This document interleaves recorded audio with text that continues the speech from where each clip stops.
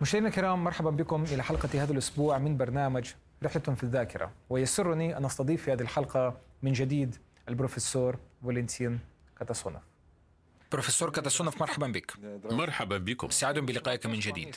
أود أن أسألك اليوم عن العلاقة بين الديون والسياسة، وأريد أن أبدأ السؤال بأمثلة من حديثين أجريتهما في إطار البرنامج، أحدهما مع سفير مصر الأسبق في أمريكا عبد الرؤوف الريدي، والذي حدثني عن أن مصر بعد أن أيدت الموقف الأمريكي من احتلال صدام حسين للكويت تم شطب حوالي 20 مليار دولار من ديونها، أي بجرة قلم أسقط صندوق النقد الدولي وأمريكا واليابان والاتحاد الأوروبي ديون مصر. وكان حديث الثاني مع شخصية لبنانية بارزة وهو كريم بقردوني، الذي حين سأل رفيق الحريري هل سيتحمل لبنان مثل هذا الحجم من الديون، فأجابه الأخير إن تم توقيع معاهدة السلام فستشطب كل الديون أيضا بجرة قلم. انطلاقا من هذين المثالين، أرجو أن تحدثنا عن كيفية عمل مثل هذا النظام، إذ يتبين أن شطب الديون هو أداة سياسية تسمح بفرض أو تمرير القرارات السياسية لصالح البلدان الغربية وعلى رأسهم أمريكا. أهذا ما يحصل في الواقع؟ أستطيع القول إن هذا في الواقع ليس إرضاء لسياسة الولايات المتحدة، بل لصالح أسياد المال، إذ أن أسياد المال نظموا طباعة النقد في أراضي الولايات المتحدة، وهذا كل ما في الأمر. والأصح التحدث عن مساهمي نظام الاحتياطي الفيدرالي. والمساهمون عائلات متنفذة يسميها جون كوليمان الموظف السابق في الاستخبارات البريطانية بلجنة 300. لا كل أعضاء هذه اللجنة يعتبرون مساهمين في نظام الاحتياطي الفيدرالي. هناك أناس يخدمون مصالح أسياد المال، بينما عدد أسياد المال أنفسهم أقل من 300. وفي عام 1913 عندما أنشئ نظام الاحتياطي الفيدرالي، كان المساهمون الرئيسيون فيه عائلة روتشيلد التي لم تتجنس بالمناسبة بالجنسية الأمريكية، وكان هناك أفراد عائلة مورغان الذين كانوا يمثلون مصالح عائلة روتشيلد.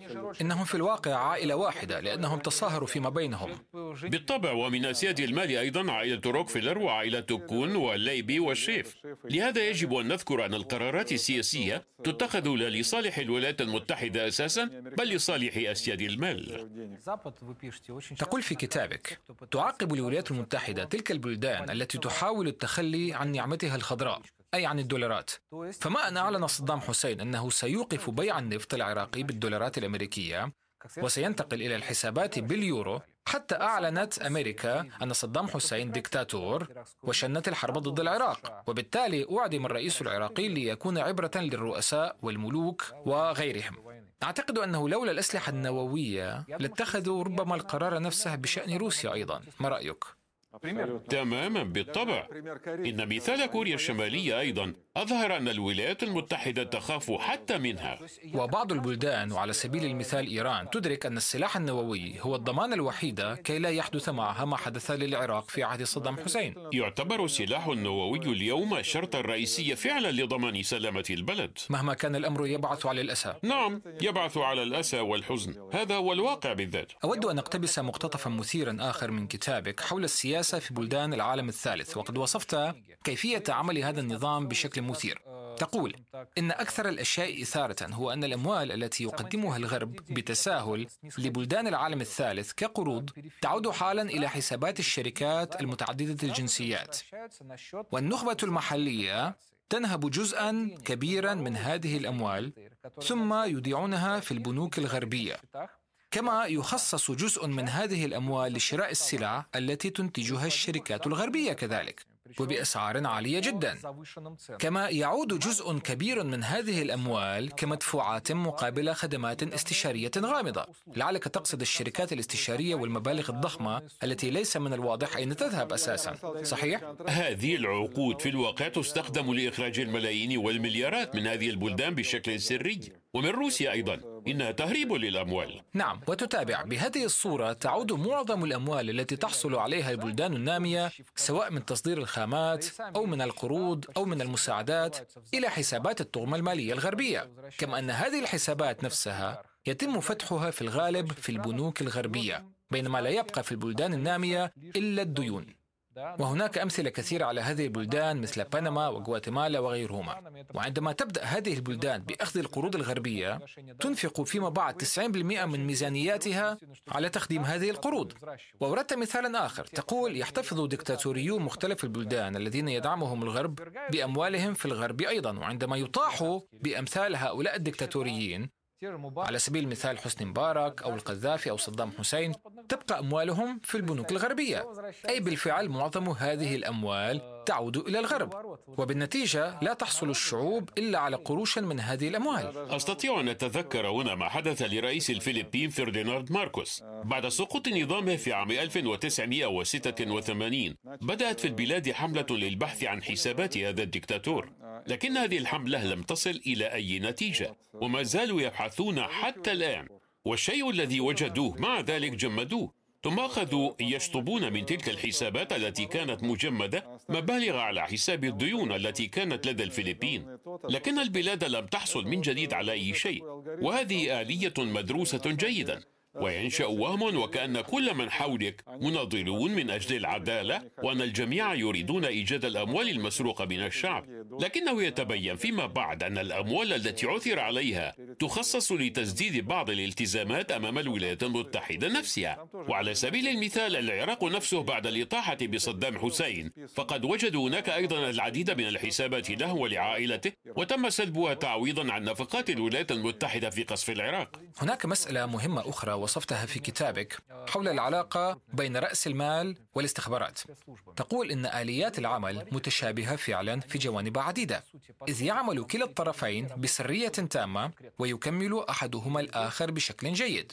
وإذا أخذنا بعين الاعتبار المسألة التي برهنتها في كتابك عن أن اقتصاد السوق هو اقتصاد الظل في جزء الأكبر، فإنه من الممكن التحدث عن أن عشرات وربما مئات المليارات من الدولارات تخصص لتطوير سوق الأسلحة والمخدرات وتمويل الإرهاب ضد تلك البلدان التي خرجت عن الطاعة بين قوسين. وبالتالي فإن سوق الظل ضرورية من أجل ضمان هذا النوع من البزنس، صحيح؟ نعم بالتأكيد. ولكن قد يقولون لك إنها نظرية المؤامرة، أنت تروج لنظرية المؤامرة. بداية أريد أن أقول إن نظرية المؤامرة تسمى بالإنجليزية conspiracy، ومعنى هذه الكلمة ليس المؤامرة بل السرية، إنهم يربكون الناس حتى في حقيقة المصطلحات. القضية ليست في التآمر بل في السرية، ولكن ما يعنيه غالبية الناس بكلمة المؤامرة هي الخطط السرية، لأن أسياد المال لا يعملون بدون خطط ممنهجة، لديهم خطط طويلة الأمد. يجب أن أقول لك شيئا أساسيا، انظر، يعتبر أن أكبر سوق للسلع حاليا هي سوق الذهب الأسود، صحيح؟ النفط. لكن أضخم سوق في الواقع هي سوق المخدرات التي تسيطر عليها عائلة روتشيلد. لا عوائق أخلاقية أمام الربح. نعم، كل شيء من أجل الأرباح. أتعرف ما هو الفرق بين سوق الذهب الأسود وسوق المخدرات؟ الصفقات في سوق المخدرات تسدد نقدا، وهذا أكثر قيمة بكثير من الحوالات المصرفية. والآن أجب بنفسك على السؤال التالي: هل ستكون هناك مصالح متداخلة بين تجار المخدرات والاستخبارات والبنوك؟ البنوك بحاجة ماسة إلى النقد، لأنه يمكن إصدار 10 وحدات نقدية افتراضية جديدة تحت كل وحدة مالية نقدا. وعندما بدأت الأزمة العالمية في الفترة ما بين 2008-2009 ازداد التقارب بين البنوك وسوق المخدرات بشكل كبير، إذ كانت البنوك على وشك الغرق وكانت بحاجة إلى النقد. ونتيجة لتلك الأزمة أصبح الكثير من ممثلي تجارة المخدرات أعضاء في الهيئات الإدارية للعديد من بنوك العالم البارزة. ومن الطبيعي أن المخابرات كانت وسيطا ضمن تنظيم الاتصالات بين البنوك وتجار المخدرات. بالفعل ظهرت الكثير من الفضائح عن علاقة CIA بالمخدرات. بالطبع. وجاء في كتابك أيضا أن الكثير من كبار موظفي وكالة المخابرات المركزية السابقين كانوا قبل التحاقهم بهذه الخدمة من رجال المال، وعملوا في وول ستريت ومختلف البنوك والمؤسسات المالية الأخرى. وبصراحة لم أكن على علم بذلك قبل قراءتي لكتابك. ناهيك عن أنه يوجد في كل بنك كبير عمليا موظف، إذا لم يكن من مخابرات المؤسسة فعلى الأقل هو وكيل لها. هذا شيء ضروري، وإنه لأمر بديهي. من الطبيعي أن أي من موظفي المخابرات لن يؤكد لك ذلك، لكنني على علم بذلك. لكنني لا أستطيع أن أورد مثالا معينا لأسباب عديدة، وآمل أن يفهم مشاهدون السبب. ولكن على المخابرات أن تعرف من كل بد ماذا يجري داخل البنك. طبعا أحاول أن أخمن الآن كيف على مشاهدينا أن يفهموا السبب بأنفسهم. لو ألمحت لنا لو سمحت.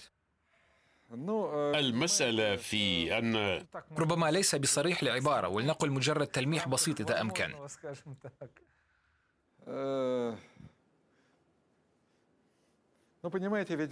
القضية في أن البنوك تقوم بوظائف سياسية أيضا. السبب بسيط، علينا أن نفهم بدقة من هم أسياد المال، فهم ليسوا متشابهين، إنهم على مستويين. المستوى الأول يضم من يهتم بالأرباح فقط، ويأتي في المستوى الثاني من يطمح بالسيطرة على العالم، وهذا أعلى مستوى على غرار المكتب السياسي للحزب في الاتحاد السوفيتي. ولا شك في أنهم بالذات من يحدد سياسة إعداد الكوادر في البنوك البارزة. سأحدثك عن الشيء التالي، وأعتقد أنه من الممكن عمل ذلك لأنه لم يعد يتميز بطابع السرية. إذ أنني عملت 10 سنوات في مؤسسات البنك المركزي الروسي، ووضعت أمامي ذات مرة مهمة لم يكن بإمكاني تنفيذها إلا مع أناس معينين خبراء في مجال عملهم، ومن الطبيعي أنني بدأت البحث عن مثل هؤلاء الأشخاص سواء في موسكو أو خارجها كي يتم قبولهم للعمل في البنك المركزي وكي نبدأ العمل. واخترت أشخاصا من شأنهم أن لا يوافقوا على إلغاء القرارات الصحيحة إذا تلقوا أوامر من الرئاسة لتنفيذ ذلك، لكنه تبين أن البنك المركزي ليس بحاجة إلى مثل هؤلاء الأشخاص. قصر القول، لم أتمكن خلال 1.5 سنة من ضم أي شخص أريده إلى فريق عملي. طبعا حاولت الاختيار بين الأشخاص الموثوقين الذين يمكن الاعتماد عليهم. بالتأكيد، والسبب أن موضوع سياسة إعداد الكوادر للبنك المركزي يبقى دائما موضوعا مغلقا في إطار أي حديث عن عمل البنك. ربما هذا هو أحد الأسباب الرئيسية لعدم إمكانية إجراء إصلاحات اقتصادية جذرية في روسيا. أحد الأسباب على الأقل. بالتأكيد، نعم. ثمة فصل في كتابك تشير فيه إلى أوجه الشبه بين ألمانيا النازية وأمريكا، وتقول إن أمريكا اليوم هي دولة الفاشية الليبرالية الجديدة. هل هناك فعلا تشابه بين الممارسات النازية من حيث التوسع الاقتصادي في أوروبا وبين أمريكا اليوم؟ لقد وضع الرايخ الثالث نظاما مثيرا جدا في أوروبا المحتلة، كان يبدو ظاهريا أنه لائق، إذ كان هناك نظام الكليرينج، أي نظام المقاصصة الأوروبي المتعدد الأطراف، وهو نظام تغطية الحسابات بشكل متبادل وتشكيل الفرق بين الإيرادات والنفقات في وقت معين ويتم تسديده بشكل دوري. هذا هو التوازن. وعندما أصبحت ألمانيا تستخدم موارد أوروبا كلها، لم تكن تدفع شيئا مقابل ذلك. كانت النفقات تسجل بانتظام على الحسابات الألمانية، وازداد رصيد ألمانيا السلبي كل شهر وكل عام. لكن نظام الحسابات هذا لم يكن ينص على شروط تسديد هذا الرصيد، ونجد في هذا فعلا مقارنة تامة مع الولايات المتحدة وعلاقاتها مع بقية العالم. على وجه التقريب، فإن الاحتياطي الذي توفره البلدان الأخرى هو بالذات الرصيد السلبي للحسابات المصرفية الافتراضية التي نظمتها الولايات المتحدة في الاقتصاد العالمي، لكن الولايات المتحدة في الواقع لا تنوي تسديد هذه الديون.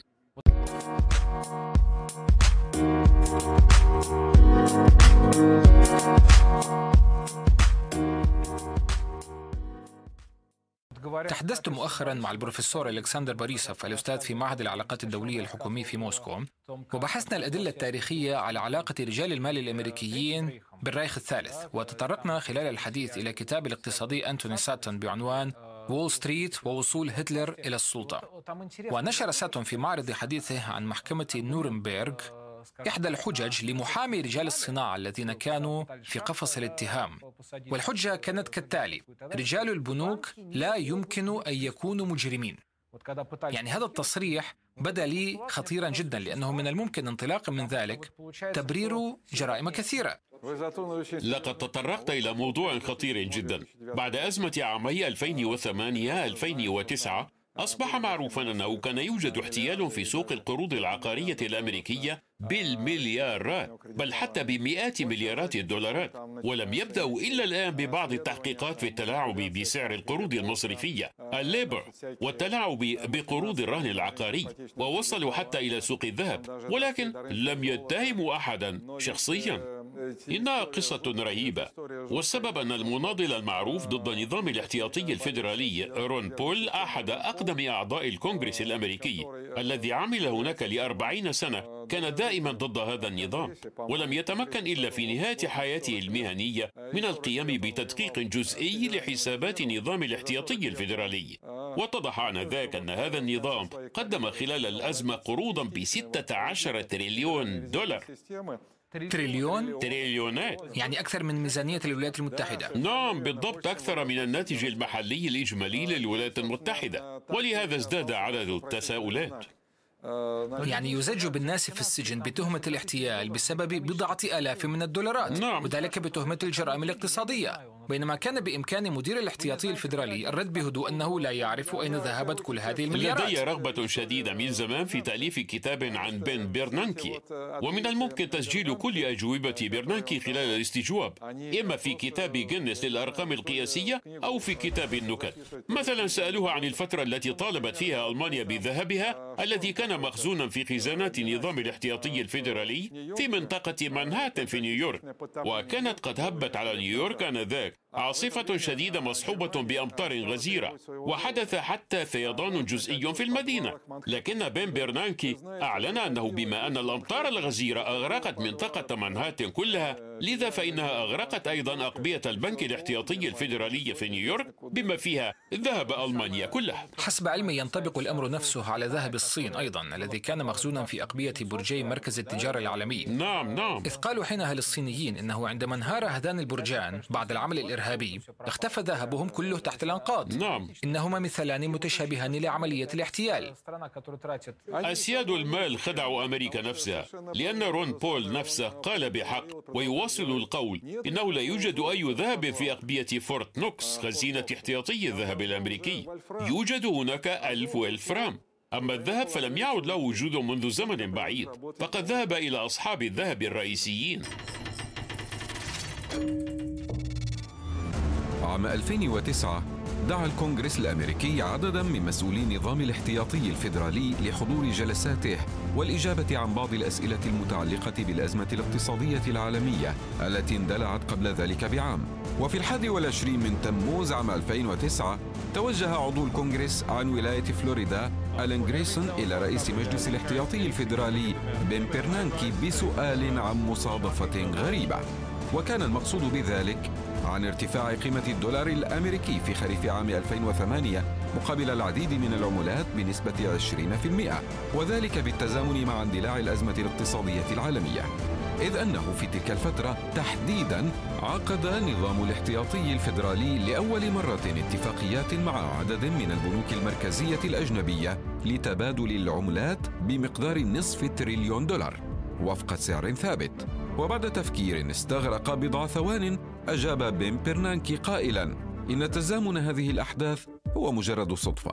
وفيما بعد سجل مدونو محضر الجلسة الحديث التالي: ألين غريسون: من الذي استلم كل تلك الأموال إذن؟ بن برنانكي: مؤسسات مالية في أوروبا وفي بلدان أخرى. ألين غريسون: أي مؤسسات تحديداً؟ بن برنانكي: لست أدري. ألين غريسون: الحديث يدور عن $0.5 تريليون ولا تعرف من حصل عليها؟ من الواضح أن الحديث غني عن أي تعليق، ولكن بالرغم من ذلك أعاد الكونغرس الأمريكي نفسه أوائل عام 2010 انتخاب بن برنانكي رئيساً لمجلس الاحتياطي الفيدرالي لدورة ثانية. وعشية هذا الحدث وبهدف رفع أسهم برنانكي بعد تلك الفضيحة بادرت مجلة التايم الخاضعة لول ستريت إلى اعتباره شخصية العام. ونرى أنه من الجدير على ضوء كل ما ورد أعلاه أن نذكر بكلمات السير جوشوا تشارلز ستامب مدير بنك إنجلترا في النصف الأول من القرن العشرين، والذي قال: إن النظام المصرفي المعاصر ينتج المال من الهواء، وربما كانت هذه العملية أعجب خدعة تم ابتكارها على مر الزمن.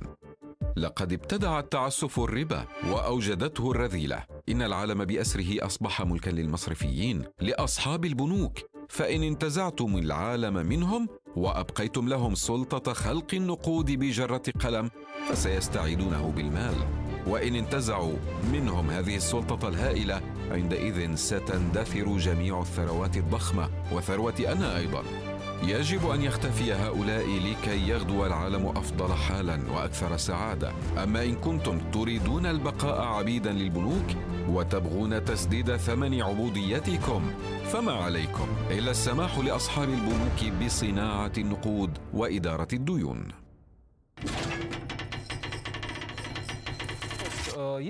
سؤال من المشاهدين: هل هناك ولو بارقة أمل في تغيير الوضع القائم؟ إذ جرى في أمريكا مؤخرا عمل احتجاجي وإن كان محدودا مثل احتل وول ستريت، وتطرح وسائل الإعلام البديلة خارج إطار الإعلام الرئيسي بشكل فعال أحيانا القضايا التي نتحدث عنها الآن. هل يمكننا أن نتوقع صحوة الناس في القريب العاجل؟ كبعض المنعكسات وردود الفعل من قبل الناس، لكنها للأسف مظاهر خارجية للاحتجاج وليست لها خلفية عميقة، إذ لم يصحو الوعي الروحي الفكري لدى عامة الناس بعد، وهذا أسوأ ما في الأمر. ولهذا يقتصر الأمر على الاحتجاجات العفوية. على فكرة، إذا اعترض أحد رجال المال البارزين على النظام القائم يتم التنكيل به بسرعة، مثلما نكلوا بمدير صندوق النقد الدولي دومينيك ستروس كان الذي شكك في الحفاظ على احتكار الدولار، وقد أثار بذلك استياء عائلة روكفيلر بشدة. هذه العائلة حسب تقديري تعتبر الآن السيد الرئيسي للنظام الاحتياطي الفيدرالي. سؤال آخر من المشاهدين: بإمكان بلدان بريكس أن تشكل جناحا بديلا في العالم؟ لنأخذ على سبيل المثال روسيا والصين، إنهما يشكلان نصف العالم عمليا. ما هي وجهة نظرك في هذا الموضوع؟ كانت لدي شكوك كبيرة منذ البداية فيما يخص بريكس، إذ كانت فكرة إنشاء اتحاد اقتصادي يضم 4 بلدان ثم 5، وهي البرازيل وروسيا والهند والصين وجنوب إفريقيا، تعود للمحلل جيم أونيل الذي كان شريكا لجولدمان ساكس، ولا يمكن أن يكون في هذا الاتحاد أي شيء جيد. لهذا أثار حذري فورا. لم يكن بينها تاريخيا أي تعاون، وما زالت الاختلافات بينها أكثر من أوجه التشابه. فالهند مثلا لن تصادق الصين أبدا في أفضل الأحوال، بإمكانهما التعايش سلبيا فقط. لهذا فإنني أعتقد أن بريكس هو كيان وهمي مصطنع. يعني روسيا محكوم عليها بالمواجهة بمفردها؟ روسيا محكوم عليها بالمواجهة، لكنها قوية بما فيه الكفاية، وأعتقد أن لدى روسيا الكثير من الوسائل اللازمة والكافية لمواجهة النظام المالي العالمي، وعندما ستبدأ بالمواجهة بنجاح ستصبح مركزا لاجتذاب الدول الأخرى. طيب، وقع الرئيس الروسي مؤخرا مرسوم الانتقال إلى نظام الدفع الوطني مير بدل الماستر كارد أو الفيزا. يعني ما هي وجهة نظرك كاقتصادي؟ هل سيساعد هذا لحد ما على أن تصبح روسيا أكثر استقلالية من خلال الانتقال إلى نظام دفع وطني؟ ما رأيك؟ لعلك تعرف أن نظامي فيزا وماستر كارد اتخذا في عام 2014 إجراءات ضد بعض البنوك الروسية، وتوقفا عن خدمة البنوك التي اتهمها الغرب بمساعدة نظام بوتين. لهذا فإن نظام الدفع الوطني هو أمر جيد جدا، لكننا بشكل عام محاطون بطوق وحصار شديد، ولا غرابة في ذلك، فقد سبق أن حدث هذا الشيء قبل 100 عام تقريبا عندما بدأ حصار روسيا السوفيتية عام 1918، وينبغي أن نكون مستعدين لذلك ويجب أن نعتاده. الأكثر من ذلك علينا ألا نعتاده فقط، بل أن نتسلح بالتجربة التي استخدمها ستالين. ولكن هل هذا ممكن اليوم؟ لكن الحرية لا تأتي بسهولة أبدا، إذ يجب النضال من أجلها. فمثلا تقدمت البلدان الغربية في مؤتمر جنوى المالي الدولي في عام 1922 ب3 مطالب رئيسية إلى روسيا السوفيتية. أولها التخلي عن المرسوم السوفيتي المؤرخ بالعاشر من شهر فبراير عام 18، والذي أعلن رفض دفع جميع ديون الحكومة القيصرية والحكومة المؤقتة، وكان مقدارها في تلك اللحظة أكثر من 18 مليار روبل ذهبي. كان ذلك مبلغا خياليا في ذلك الوقت. هذا ما اقترضته روسيا خلال الحرب العالمية الأولى من الحلفاء. في الأساس نعم، فقد ضاعفنا ديوننا الخارجية خلال الحرب العالمية الأولى، بما في ذلك بالطبع القروض الإنجليزية مقابل ضمانات الذهب الروسي، وهذا ليس بالموضوع البسيط بالطبع. المطلب الثاني هو إلغاء تأميم ودائع المستثمرين الأجانب في روسيا، ولكن جزئيا، لأننا أعدنا بعض الودائع وقمنا بحل بعض المسائل مع الألمان. والمطلب الثالث هو إلغاء احتكار الدولة للتجارة الخارجية. كانت هذه هي العقبات الرئيسية الثلاث بين الغرب وروسيا، لكن روسيا السوفيتية دافعت عن جميع قراراتها تلك ولم تتنازل. وبعد ذلك أدرك الغرب أنه ليس من السهولة التغلب على روسيا، لكننا أدركنا في الوقت نفسه أن الغرب أي أصحاب المال لن يرحمنا بعد ذلك، وسوف يصعدون المواجهة. نعم، لكننا بدأنا ببناء نظامنا الاقتصادي الجديد. كان يجب خلق خلفيات سياسية لذلك. تروتسكي الذي كان بمثابة الطابور الخامس للغرب عرقل هذه العملية في البداية، لكننا تمكنا من كسر هذه المقاومة، وبدأ في البلاد الإعداد لعملية التصنيع، أي خلق صناعة وطنية بالكامل. يعني هل يمكن أن نستنتج أن الدولة لا يمكن أن تكون مستقلة بالكامل إلا إذا تقوقعت إن صح التعبير وانعزلت بالكامل عن العالم؟ عندما أظهرنا أن بإمكاننا أن نكون دولة ذات سيادة وقوية، اندفعت نحونا البلدان الأخرى، إذ كان هناك معسكر اشتراكي نشأ بعد الحرب العالمية الثانية، وما يقال عن أننا ضممنا الجميع إلى المعسكر بالقوة ما هو إلا أسطورة، إذ كانت هناك قوى جاذبة حقا. إذن بروفيسور كاتاسونوف، شكرا جزيلا لك على هذه الأحاديث الممتعة حقا، وآمل أن نتابع سلسلة الحوارات معك لأنه طبعا لديك العديد من الكتب الممتعة والهامة جدا. شكرا لكم أيضا، آمل في مواصلة الحوارات بكل سرور. مشاهدينا الكرام، بهذا نكون قد وصلنا إلى ختام حديثنا لهذا اليوم. تحدثنا في هذه الحلقة مع البروفيسور فالنتين كاتاسونوف. تابعونا الأسبوع القادم حلقات جديدة. في أمان الله.